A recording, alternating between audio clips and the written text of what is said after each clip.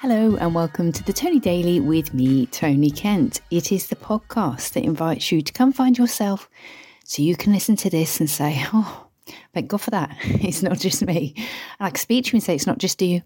It is also me. I am inviting you today to have a little glass of wine with me.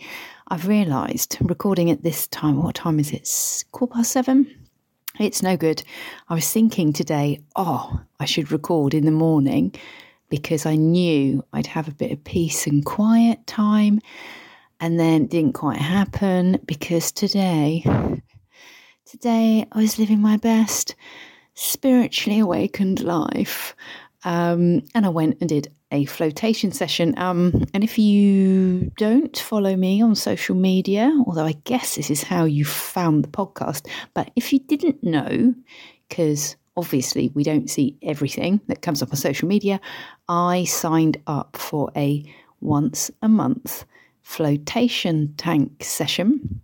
And I did that because a friend of mine who's an artist, he said he goes once a month and it really makes a difference to his creativity and his well-being.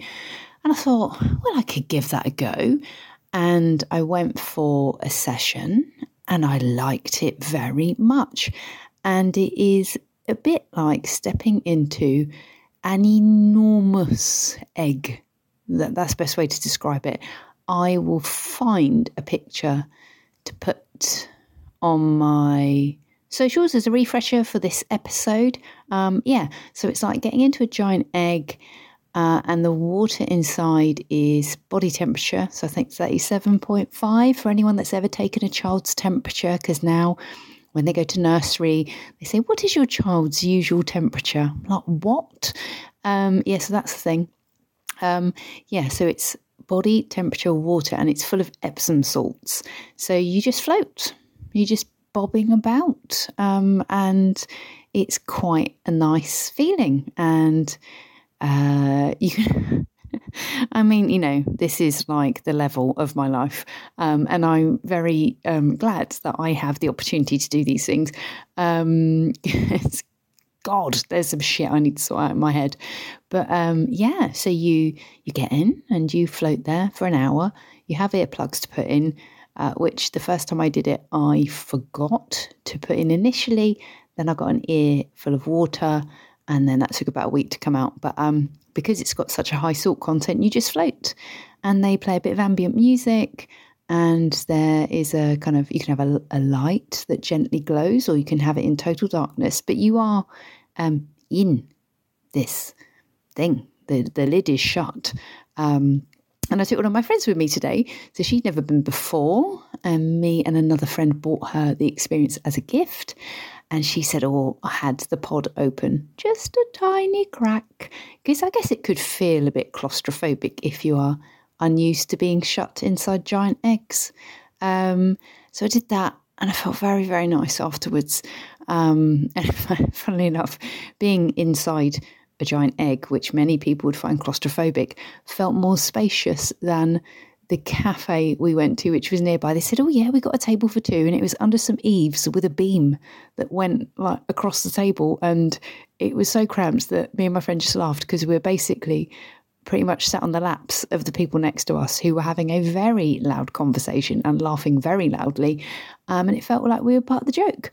So the day kind of slips away. I had a parents' evening for my 17-year-old, which feels weird because from memory, once I was at college, there was no involvement from my mum except to spend my allowance. I was like, where's my student educational maintenance allowance, or whatever it was called at the time? Where's that? Oh, well, that's for me to keep you in food and rent. I was like, no, that's for my books. Where was I going with that? So we did the sixth form parents' evening, which is all online now. You don't have to go anywhere, which on the one hand is great because you don't get that horrible cramped. It's all claustrophobic today, isn't it? Sweaty mess of hundreds of pupils and thousands of parents, it would seem, crammed into a college or sixth form centre where there's not enough room, and then people extend their parents' evening slot, and then the teacher's running late, and then you're waiting 14 minutes and everybody's bloody sweating.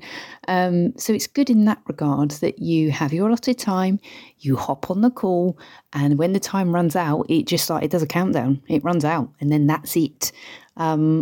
So that's good that you kind of run to time, and you definitely get to see the teacher you sign up to see, and you don't have anyone sharp elbowing you.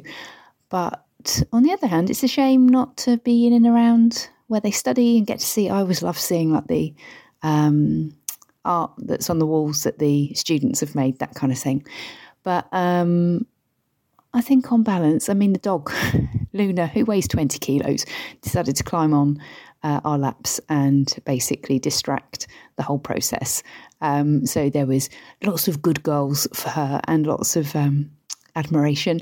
But all in all, it was a good experience.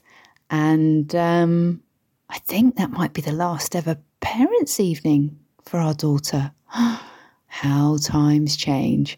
So it's short and sweet today because it's got a bit late and I feel slightly less able to just sit back and relax and chat to you. That's how it feels. So tomorrow will be different. Actually, we'll talk about the feedback I got from Monday's comedy course because we've been sent the videos and some notes. So what do I hope for you? I hope you don't feel claustrophobic today. That's what I hope for you. I'll be back with you very soon. Bye-bye.